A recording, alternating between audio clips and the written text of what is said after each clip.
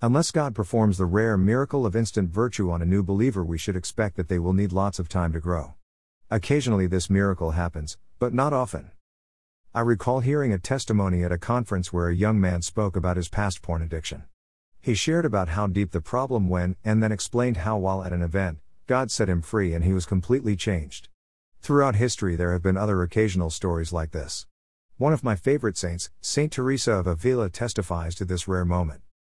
Greater than in one of these visits, however brief it may be, the gardener, being as he is the creator of the water, pours it out without stint, and what the poor soul has not been able to collect in perhaps 20 years of exhausting intellectual effort, the heavenly gardener gives it in a moment. Then the fruit grows and ripens, so that the soul may, by God's will, draw sustenance from its garden. Greater than the virtues, then, are now stronger than they were during the preceding prayer of quiet. The soul sees that it has changed, and is unconsciously beginning to do great things with the fragrance given off by the flowers. It is now the Lord's will that they shall open, so that the soul may see that it possesses virtues, even though it also knows very well that it cannot and never could acquire them in many years, whereas the celestial gardener has given them to it in a flash.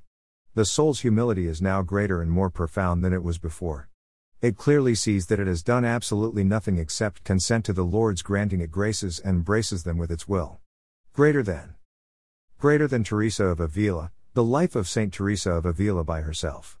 London, Penguin Group, 1957, p. 117. Stories of instant virtue are possible as it is the Holy Spirit's fruit in the first place, but it is rare, so rare that John Wesley, the founder of Methodism, didn't affirm the idea that Christian maturity was given in a moment. There is indeed an instantaneous, as well as a gradual, work of God in His children. But we do not know a single instance in any place, of a person receiving in one and the same moment, remission of sins, the abiding witness of the Spirit, and a clean heart. In other words, he never saw someone get saved and reach full maturity at the same time. Instead, Wesley saw the typical Christian journey forward in the following way. Greater than indeed how God may work, we cannot tell, but the general manner wherein He does work is this: those who once trusted in themselves that they were righteous, that they were rich, and increased in goods, and had need of nothing, are, by the Spirit of God, applying His word, convinced that they are poor and naked. All the things that they have done are brought to their remembrance, and set in array before them, so that they see the wrath of God hanging over their heads, and feel that they deserve the damnation of hell. In their trouble they cry unto the Lord, and He shows them that He hath taken away their sins, and opens the kingdom of heaven in their hearts, righteousness, and peace, and joy in the Holy Ghost. Sorrow and pain are fled away, and sin has no more dominion over them. Knowing they are justified freely through faith in Christ's blood, they have peace with God through Jesus Christ. They rejoice in hope of the glory of God, and the love of God is shed abroad in their hearts. Wesley, John. A Plain Account of Christian Perfection. New York, James, and John Harper, 1821, p. 7. Greater than John Wesley, A Plain Account of Christian Perfection. New York, James, and John Harper, 1821, p. 7-8. The Christian journey is a long one and can be quite difficult. As N.T. Wright points out, a new way of being human won't happen automatically, precisely because God wants you to be, as we might put it, humans rather than puppets. You will have to think about it, struggle with it, to pray for grace and strength, but it is at least now within reach. Write, N.T. After You Believe, Why Christian Character Matters. New York, Harper 1, 2010, pages 107-108. We will have to spend more time fighting for our freedom and growth. Often we'll need an accountability partner or a small group or a recovery program like Alcoholics Anonymous, Sexaholics Anonymous, or Celebrate Recovery. That's not the route we want to go though. We want the quick fix. So often we find ourselves on our knees crying, God, please, I don't want this. Please take it away. I'm so tired of doing this over and over again. We're like dogs returning to their vomit, Pro 2611. We know it will taste awful.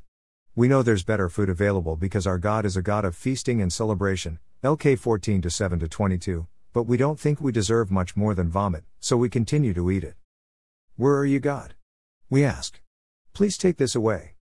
Desert Father Anthony asked the same question. He went to live amidst a graveyard in solitude to illustrate his death to self and life in Christ. While there, he was attacked by demons and pushed to the ground where he blacked out, so the story goes. A friend found him the next day and took him to a local church where he later regained consciousness. Anthony was so beat that he couldn't even stand up, Yet he wished to return to the tombs, and his friends honored his request. The demons attacked him again, but Antony pushed on through it in prayer and in the love of Christ. After an entire night of fighting, Antony found himself in the presence of God. The demons were chased away as a bright light appeared all around him, taking away all of his pain and its radiance. There, in that sacred moment, Antony questioned God. Greater than, where are you? Why did you not appear at the beginning so you could stop my sufferings? And a voice came to him, Antony, I was here, but I waited to see your struggle.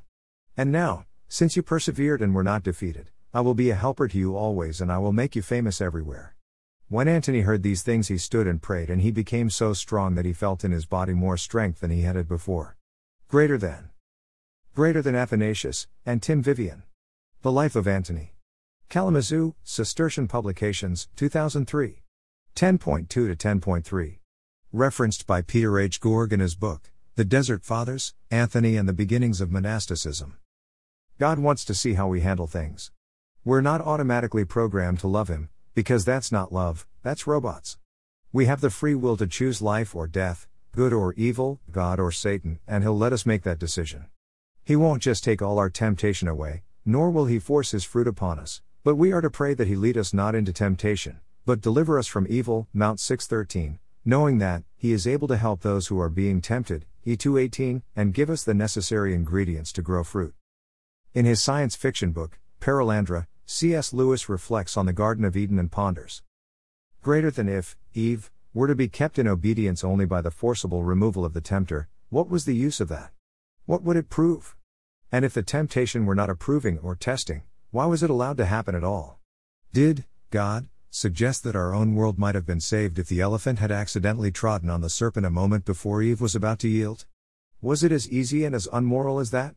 Greater than C. S. Lewis, Perelandra, a novel. New York, Scribner, 1972, pages 122 to 123. That's what we hope for, don't we? That God would just take care of everything and it'd be as easy and as unmoral as that. But again, that's not how it works. It takes time. It takes effort. As much as we wish it was the case, God does not typically grow fruit in us instantaneously. That's not how fruit works. It doesn't just appear in a moment or even overnight. Trees have to be strong enough to weather intense storms if they are to grow old enough to produce mature fruit. Even then, they'll still have to face more storms, but at least they'll be big enough to handle them. So don't expect all Christians to be strong from the get-go. That wasn't Paul's experience or expectation. To the Corinthian church he said, I fed you with milk, not solid food, for you were not ready for it. And even now you are not yet ready, for you are still of the flesh. 1 Cor 3-2-3. If you've ever fed a baby before, you know exactly what Paul is talking about here. If you give a piece of chicken to a 2-month-old, they'll choke on it. Not only do they not have the teeth to chew it with, but they're not even supposed to consume anything other than milk at that age. You have to start with milk. If you've ever grown an apple tree before, you know for the first few years not to expect much more than tiny, bitter apples. You have to wait until the tree has reached a certain maturity to reap its true fruit. Growth is required.